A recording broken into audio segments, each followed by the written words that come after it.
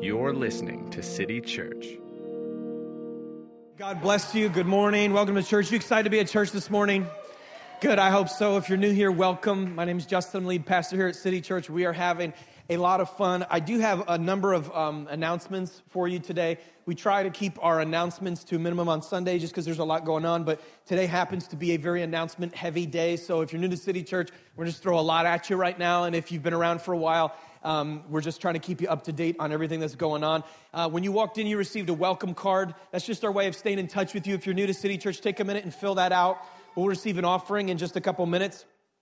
The welcome card always gets people upset. It's just part of the deal.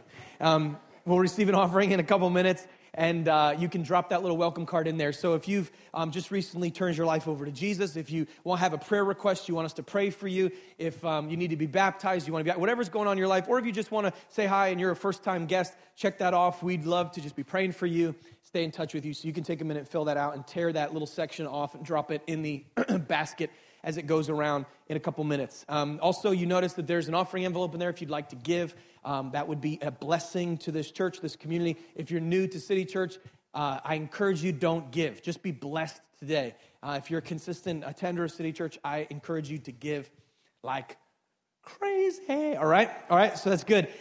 Really excited. Some of you guys know the passion of our community is to see this area transformed by Jesus, to see all of New England reached with God's love and God's grace. And so there's a way to know, hopefully you do, that City Church has another location that meets for 2 services every Sunday, 9 and 11 in Bridgeport. And if you've never been there, you should go visit our Bridgeport location sometime soon. But we also have, we're starting a church location in Meriden. And so Meriden, Connecticut, we're really excited about that. And 3 or 4 of you are as well. That's great. And so that's going to be starting October 5th, okay? Sunday, October 5th, we'll be starting weekly services, 10 a.m. in Meriden. But before then, we're doing a couple of kind of preview services or pre-launch services, what we call them. So the first pre-launch service is tonight. And so if you have plans, cancel them, all right? Whatever you're doing, come with us. 6 p.m. All the information's online at ourcitychurch.org, but 6 p.m. Washington Middle School in Meriden. I just have a passionate word that God put on my heart to share tonight. Really excited about that. And so 6 p.m. tonight, Washington Middle School, come support. Even if you're never going to go to the Meriden location again, come and just support us as we start it off and launch it. It'd be a great way to just be behind what's going on in this church. And that's a great way to spend your evening. I mean, you know, who else? You know, just spend it worshiping Jesus, right? Can't get any better than that. Also, we've been raising funds for this Meriden launch. So exciting how God's moving here. It takes about $80,000 to launch a new church location. And so so far, we have raised about $55,000. Okay, and so there's about $25,000-ish left that we want to raise in the next 4 or 5 weeks. And so I encourage you, get on board with that, okay? If you want to give above and beyond, I know Christy and I will be giving above and beyond our normal giving to the Meriden launch, and I encourage you to consider doing the same thing. If we all give above and beyond, we'll be able to do this and really be able to do it well. And so that's what that yellow envelope is for. If you want to give specifically to the Meriden location, I encourage you, go ahead and put whatever God puts on your heart there, and then add 2 more zeros and put it in the envelope. All right, so why did you laugh? That was not a joke. That was... Also, this coming Saturday, a lot going on, like I said, the Bijou Theaters, where we meet in Bridgeport, will be holding a night of worship at the Bijou Theater this coming Saturday at 7 p.m., okay?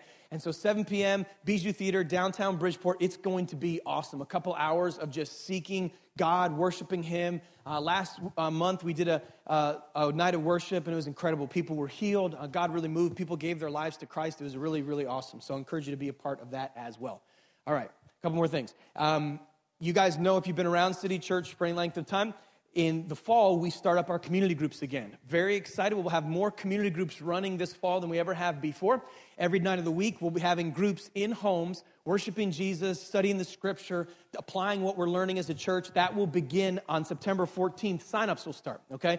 But right now, what we're doing is just recruiting anyone interested in hosting a group. Now, to host a group, you don't have to do a Bible study. You don't have to lead. You don't have to be prepared. That's what the community group leader does. The community group host opens up their home and really just provides a space for the meeting to happen, all right?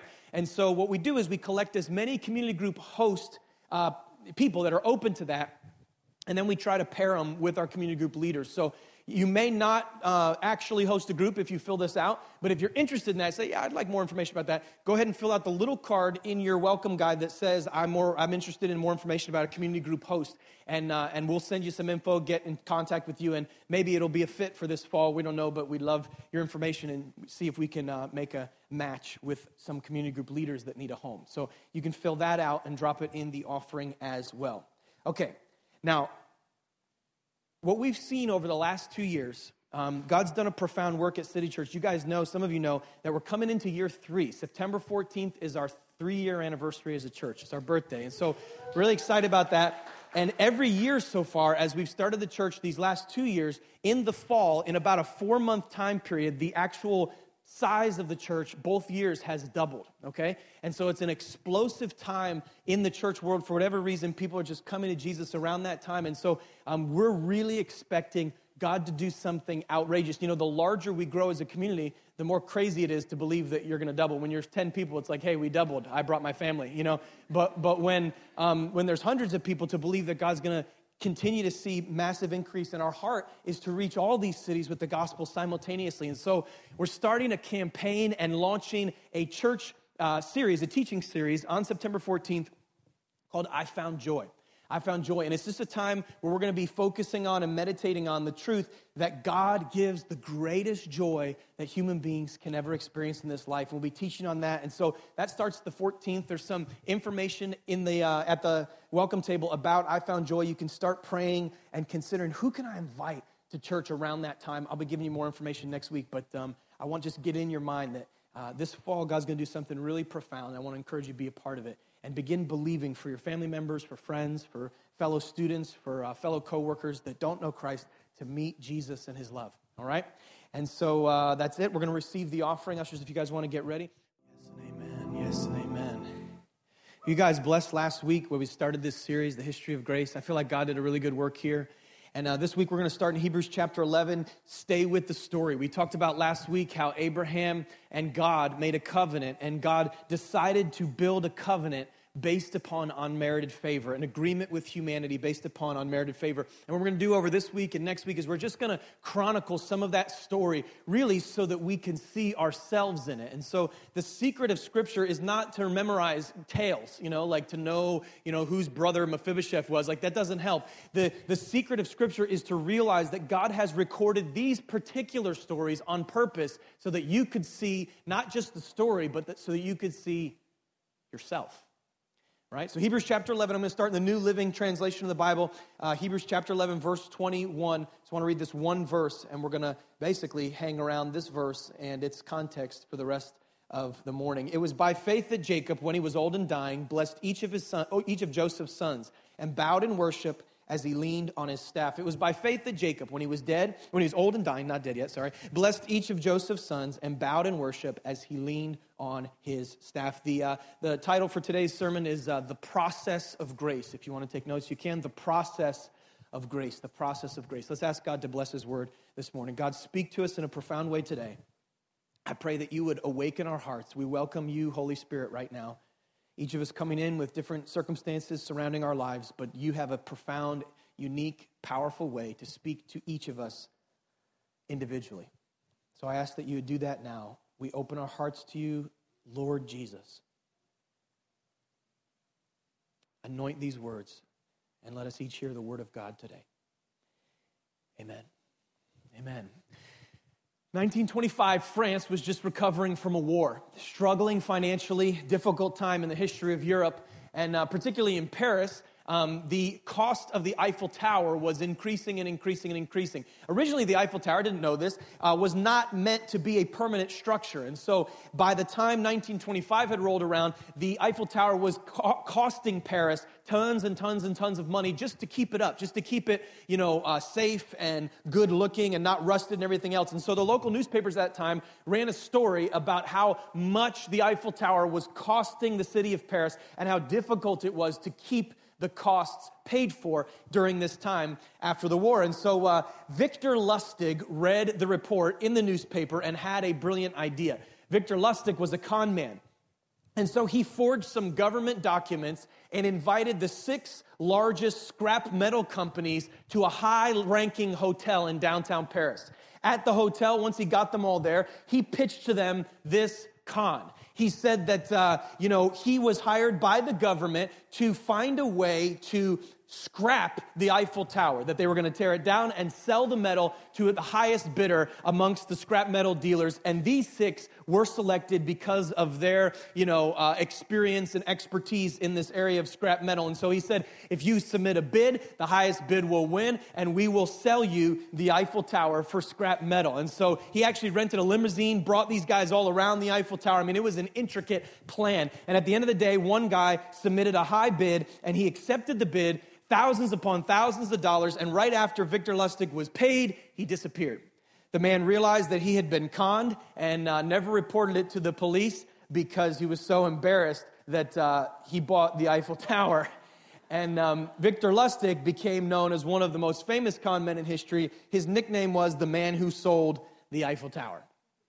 Wow, that's a good one, right? Genesis chapter 22, we hear the story of Abraham. We talked about this last week, how God makes a covenant with Abraham, an agreement with Abraham, and the agreement is based upon this foundation that grace will be the way God interacts with humanity, right? Now, Abraham has a son. He offers that son as a sacrifice. God stops him. The son's name was Isaac. Isaac grows up, marries a woman by the name of Rebekah, and Isaac and Rebekah have 2 sons. And some of you guys know this story. Stay with me as I unpack it today. For maybe those who haven't heard it, but even those who have heard the story, it's important for you to see it today in fresh light with new eyes so that when we get to where we're going, it all makes sense, okay? So Isaac had 2 sons. His oldest son was named Esau, and Esau was got that name because, if anybody knows, Esau is a hard word to translate, but it comes from the roots of the word red and hairy.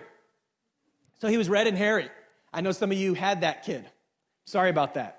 We try to say that all children, me and my wife have a differing opinion about this. She's like, no, Justin, all babies are beautiful. It's like, well, not all babies. Some babies are red and hairy, and if you had the hairy kid, hairy butt, hairy back, hairy face, everything hairy, there's nothing I can say. I'm sorry, okay? Maybe it'll turn out all right in the end, but Esau was hairy. That was his deal, and so he got the name, Esau. And then Jacob was the second son, and his name came because as Esau was leaving the womb, Jacob somehow grabbed a hold of his brother's heel. And so they gave him the name Jacob, which means heel grabber, he who takes the heel, or in other words, he who cheats. Now, there's something intriguing in our world about the con man. I don't know if this resonates with you, but I really enjoy a good con movie. Do you not? I mean, I like action films generally if I'm going to watch a movie, and my wife likes, romantic movies. And so the middle ground is let's find a movie where somebody's going to steal something, It's a little bit of action, a little bit of romance, it'll fit together. And so I don't know if you've ever seen Ocean's 11 or Ocean's 12 or Ocean's 13 or any of these other movies that deal with extensive cons. But, as I watch them, I mean, I'm not a thief by any means, but I'm watching them, and there's just something so endearing about these guys, isn't there? I mean, you're watching, you're like, I should totally steal money from a casino someday. I mean, this seems so cool, and there's something intriguing about this. We live in a world that we love the guy that can talk himself out of anything. We love the smooth operator, and the story of Jacob is one he's a smooth operator. He knows the right thing to say at the right time, and it begins early for him, and it's all throughout his life. He is a cheater or a heel grabber, okay? One of the first instances of this is when he cons his older brother out of his birthright. Now, if you know much about Hebrew tradition, you know that the birthright gave the firstborn son a double portion of the father's inheritance from all the other kids, okay? So the oldest son gets twice as much. Everybody else gets the rest. And so the oldest son always gets double. Now, Esau, because he was born first, was the oldest son. And in a moment of weakness, Esau comes out of the woods after hunting. He is starving, he's tired, he's sweaty, and Jacob is making some nasty lentil soup.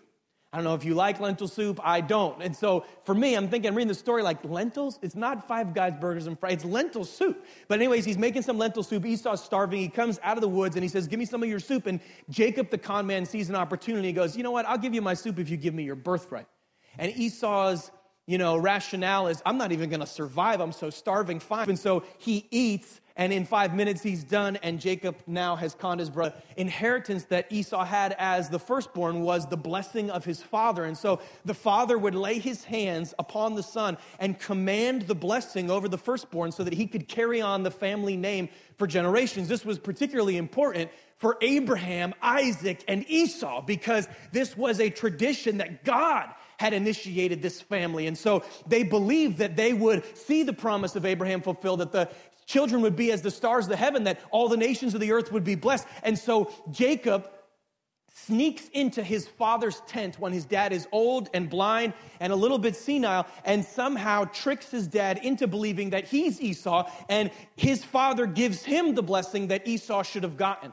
Now, when Esau gets home and finds out that Jacob swindled him out of his birthright and his blessing, he freaks out. And if you know the story, he wants to kill Jacob. And so Jacob needs to flee. And he runs away and he runs across the desert. And as he's crossing the desert, he has his first real encounter with God. And God speaks to him in a profound way. And Jacob makes a deal with God. He says, you know what? I don't even know if you're real, but if you are, I will serve you all the days of my life. He ends up getting to his relative's house, Laban, far away from his father's house. And Laban is a bit of a con man himself. And so Jacob, if you know the story, falls in love with Laban's younger daughter, Rachel. Laban also has an ugly duckling daughter, Leah, right? And so, not trying to hate on her, it's just what the scripture is in the Bible, all right? And so, what happens is, long story short, if you know the story, he decides, I'm going to work for you, Laban, for 7 years. And if I work for you for 7 years, you're going to let me marry your smoking hot younger daughter, Rachel. We got a deal? And he says, deal. Now, the night of the wedding, Laban doesn't want his older daughter left with no husband. And so he switches places of the daughters. They're gowned from head to toe. He can't see who he's marrying, and he accidentally sleeps with the wrong sister. And so Jacob wakes up in the morning and goes, oh, bleep, bleep, bleep. You know, he's upset. And so he says, Laban, you swindled me. And so Laban says, well, work for me another 7 years and you can marry my younger daughter as well. And so now Jacob has 2 wives. Somebody say too many, right? He's got 2 wives now. And so he's got 2 wives and he's in a circumstance where he now goes back and forth with Laban over the course of really years and years.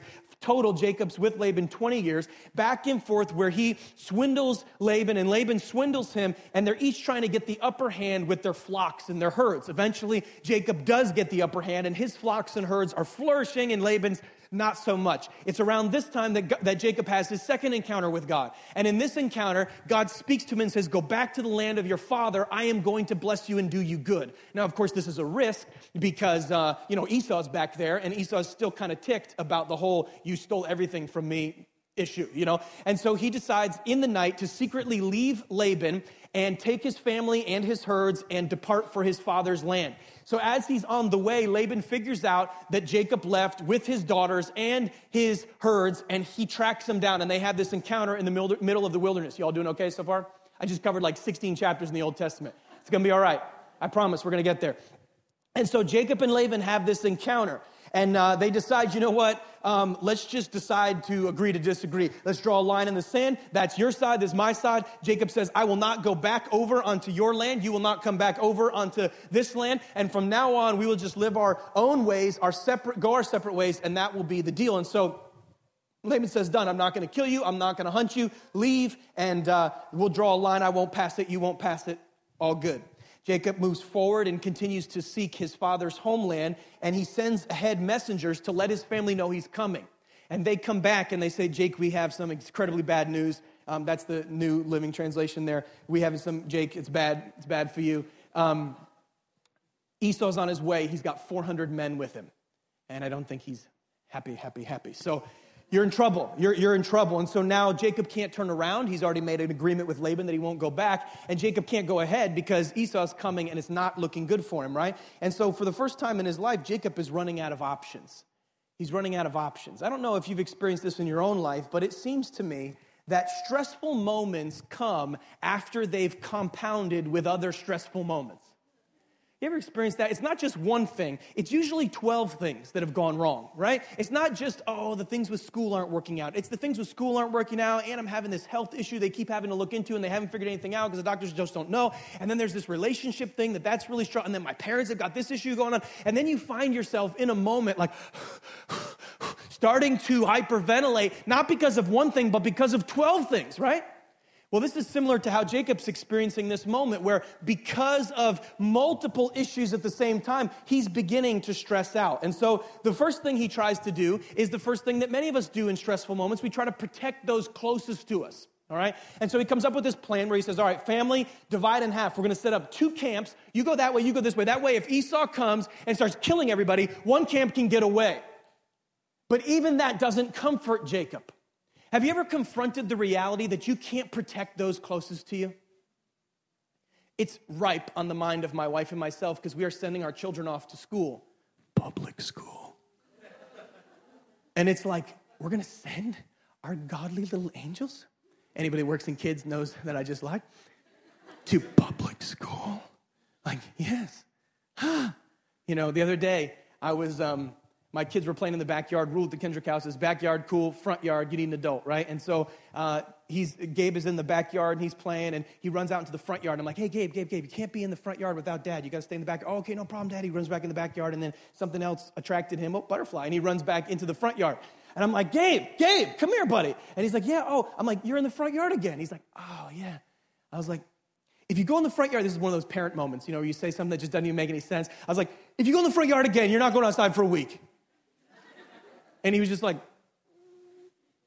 all right, Dad, you're not going to do that. You know, it was like one of those moments. It was like, yeah, so just play. Just go play somewhere. You know, it's that moment. And I see in this story this moment where Jacob is kind of thrashing around, trying to protect those he loves, but you realize you can't. You can't, hello, just hear me today. You can't keep your elderly mom safe. You can't keep your daughter safe. You can't protect your wife. You can't protect those closest to you permanently. You just can't. Now, there's certain things we should do. There's precautions. I understand all that. But the reality is you are not in control. And for a con man, this is very, very difficult to deal with. And for the rest of us, we each have this tendency to want to feel like we're in control of the circumstance. You came to church today to hear you're not. You're not. And so Jacob tries something else. He tries a bribe. He says, you know what? If my brother's ticked at me, maybe if I send him multiple gifts, he'll start liking me, right? So I'll send him 220 goats, and I'll instruct that's a good gift, right? Wouldn't you love if somebody dropped off 220 goats at your house? I'll instruct him that, maybe he was sending the gifts to slow him down. I don't know the whole strategy, but he said, listen, let me send you 220 goats, and he instructed his servants to say, oh, Master Esau, Lord Esau, your servant Jacob has sent you a gift. Trying to butter him up. And then 220 sheep after that. And then 30 camels, 40 cows, 10 bulls, 30 donkeys, all these animals. So now it's like, Noah's Ark coming in, all this different stuff in every type. And Esau, he's hoping, will get less and less angry with each gift, And it's difficult when you have to deal with the fact that you can't make everyone happy. You can just turn to somebody today and you can't tell them you can't make everyone happy. Go ahead and just tell them you can't make everyone happy. Some of us love making people happy, don't we? Oh, I just want to make my boss happy. I just want to appease. Did you ever realize that some of us view our relationship with God through that insecurity of needing to make everyone happy? If you know the story, you know that in the end, Esau's not even angry at Jacob. So he just gave away like 1 billion animals for nothing. I was thinking about that, and I thought to myself, isn't that what we do with God? We try to appease a God that's not even angry at us. We try to butter him up as if we could ever earn his favor that way, not realizing that he's already accepted us in Christ. So Jacob tries bribery. Jacob tries cutting the family in half and splitting them up to try to protect him. Jacob even tries a prayer. And it's actually the first prayer recorded in the Old Testament officially. And it's an interesting prayer, what he prays. I want to read it to you in Genesis 32, starting in verse 9. Jacob says this, O God of my father Abraham and God of my father Isaac, O Lord who said to me, return to your country and to your kindred, that I may do you good. I am not worthy of the least of all the deeds of steadfast love and of all the faithfulness that you have shown to your servant. For with only my staff I crossed this Jordan, and now I've become 2 camps. Please deliver me, verse 11, from the hand of my brother, from the hand of Esau, for I fear him, that he may come and attack me, the mothers with the children. Verse 12, important. But you said, I will surely do you good, and make your offspring as the sand of the sea, which cannot be numbered for the multitude. So he reminds God of the promise, and he cries out to God. Now, if you know the story, what happens next is important. Night falls. It's nighttime. And Jacob realizes that tomorrow morning Esau will be at his doorstep and he'll have to deal with this, and he may be slaughtered by his older brother who he's dodged for 20 years. Look what happens in verse 22. That same night he arose and took his 2 wives and 2 female servants and his 11 children and crossed the ford of the Jabbok. This is a river. And he took them and sent them across the stream and everything else that he had. And Jacob was left alone. I love that. Jacob was left alone. Here we see the unraveling of the con man. He's alone. His stuff is gone. There's no more cons to pull. His family is gone. And it's in this moment that one of the most profound and mysterious encounters with God occurs. Follow along with me in verse 24. Jacob was left alone, and a man wrestled with him until the breaking of the day. And when the man saw that he did not prevail against Jacob, he touched his hip socket, and Jacob's hip was put out of joint as he wrestled with him. Then he said, "Let me go, for the day has broken." But Jacob said, "I will not let you go unless you bless me." Now, there's a lot of details that are left out of that moment, this moment where Jacob has this mysterious encounter. So I'm going to just fill some of them in. I can't prove all these theologically, but I can sense and see this as I look at the scripture. So imagine with me for a moment you're Jacob, okay? Now, you might say, "Justin, this has nothing to do with me. This is an ancient story." It's here because it has everything to do with you. So stay with this story. I promise God's going to speak to you in a profound way. Individually, each of us. And so Jacob finds himself alone, right? He's tried everything he can try. He's done everything he can do to try to earn his favor with God. And yet he finds himself now alone with no other options. It's dark outside. There's no street lights. There's no skyscrapers. It's actually dark. I know that we don't really know what that's like in our world, but it's actually, there's nothing. It's dark.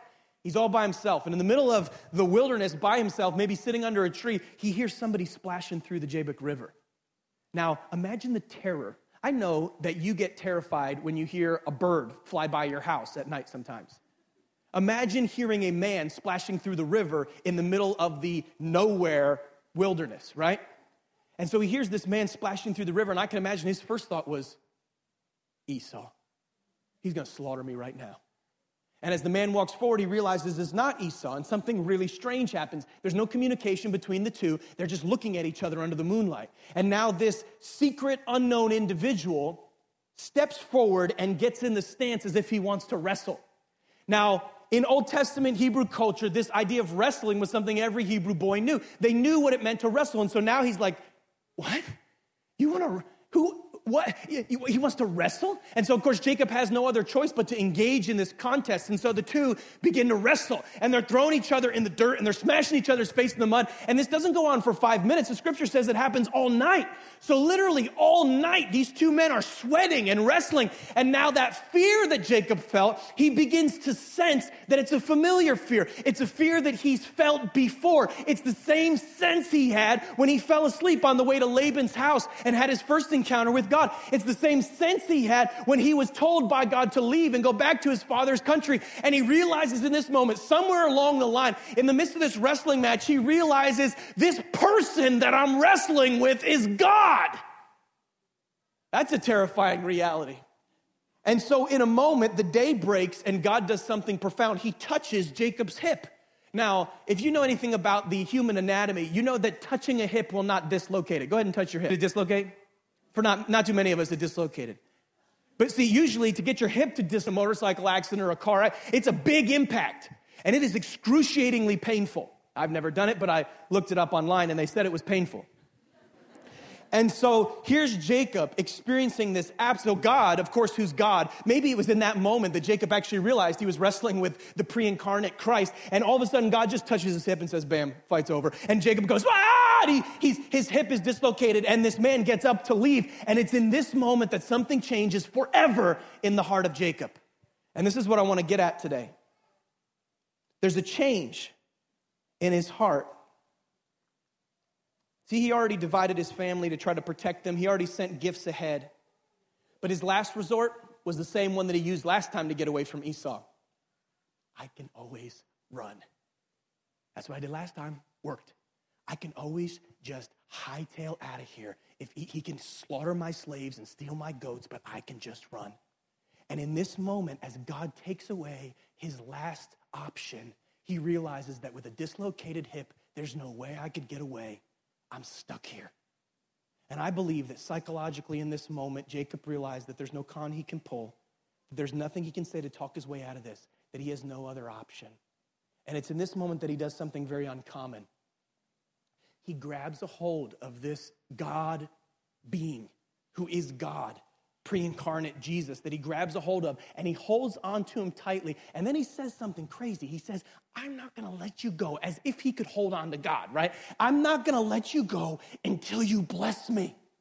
See, many of us, don't miss this today, never prevail with God because our attitude is, God, I'm going to let you go until you bless me. Jacob's is, I am not going to let you go unless you bless me. And so he holds on to God, and he says, no matter what, I'm not letting go. See, I believe Jacob became convinced of two things simultaneously. First, he became convinced of his own depravity. He realized that he's got no other option, that outside of God, there's no other option. But he also realized something else, that this God who was wrestling with him for hours at night was a God who actually had his best interest in mind. I believe that somewhere along the line, Jacob became so convinced of that reality that he said, you know what? If you truly have my best interest in mind, and that's the most important thing you can believe about God, by the way, that he's good.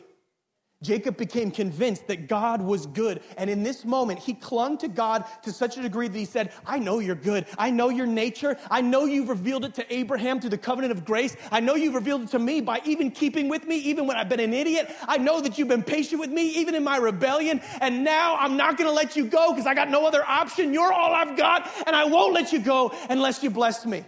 Look at the next passage. It's critical that you get this today. God's talking to you, verse 27. And he said to him, what's your name? And he said, Jacob. Then he said, your name shall no longer be called Jacob, but Israel. You know the story that in this moment, God changes his name. See, Jacob means deceiver. It means liar. It's who he was. And now he says, you're Israel. One translation of that is prince with God. Another translation is triumphant with God. My favorite translation of the word Israel is governed by God. He says, from now on, you're governed by God. That's your name. Look at verse 29. I love this. And Jacob asked, please tell me your name. But he said, and I can't prove all this, but I just see this in my mind. He said, why is it that you ask my name? In other words, I could see Jesus before he ever took on human flesh, manifesting himself to Jacob in that moment and just looking down at him, smiling at him and be like, Jake, you already know who I am. I don't need to tell you anything. We've been talking for years. In my view, the most important phrase in this entire passage, the end of verse 29, and there he blessed him. That phrase kept playing in my mind as I studied this passage and thought about the history of grace. I thought about the journey we've been on so far and this process of grace that we've been talking about. And I asked myself, where's there? Don't miss this today. I asked myself, where's there? If it's there that he blessed him, where's there? And I felt the Spirit of the Lord speak to me, and I want to just pass it on to you. I believe that there is the intersection of brokenness and confidence.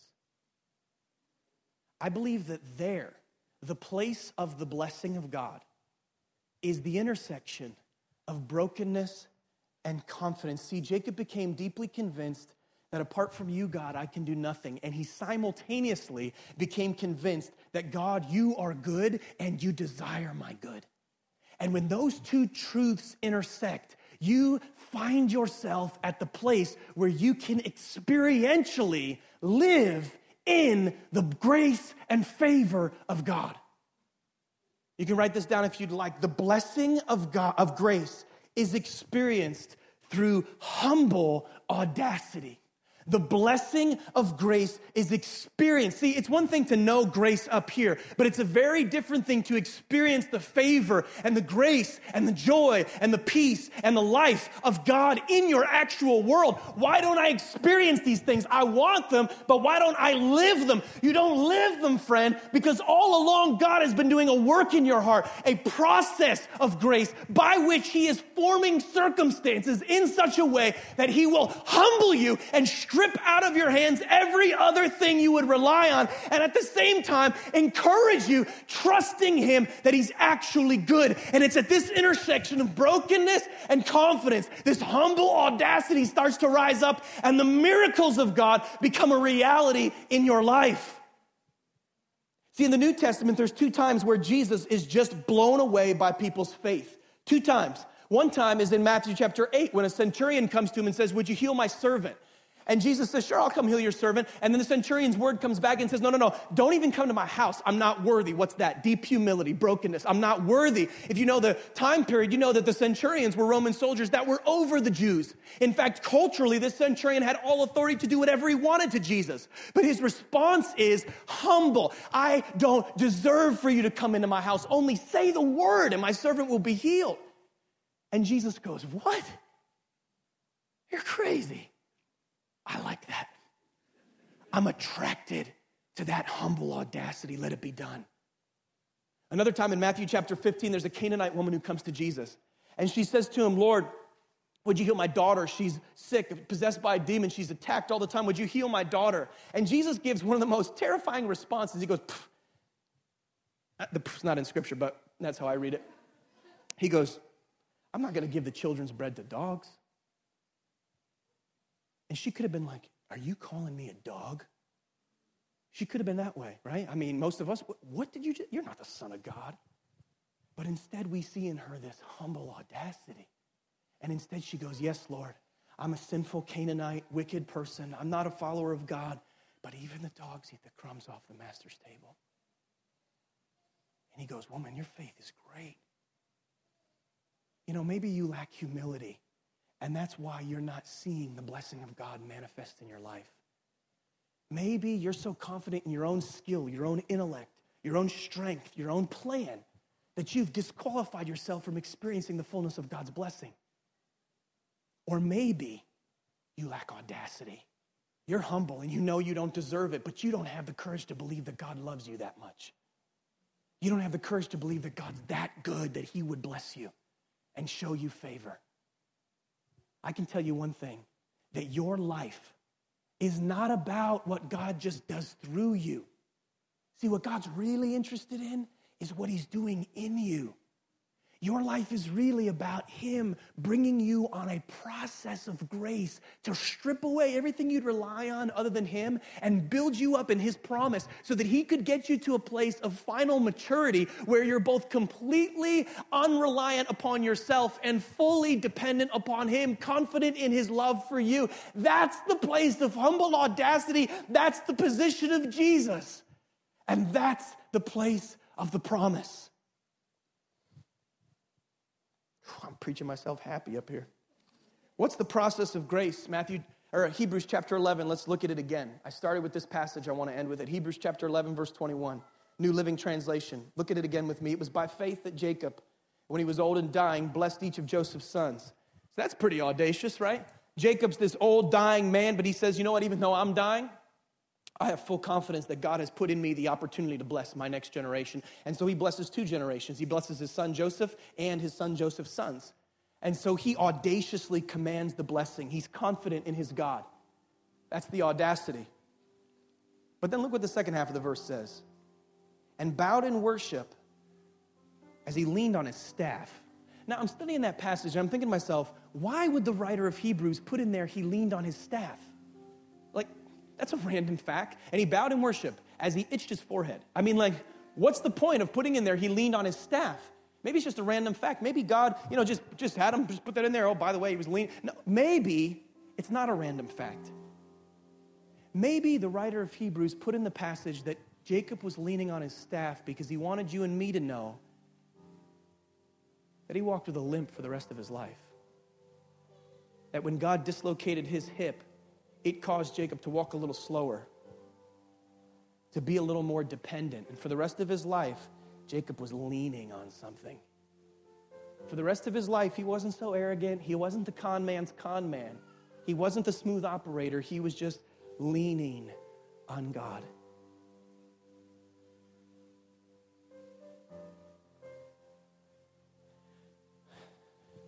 Don't worry about me right now. Don't worry about the communicator.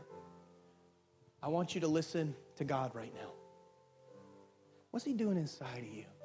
I can promise you that no matter where you are in your journey with God,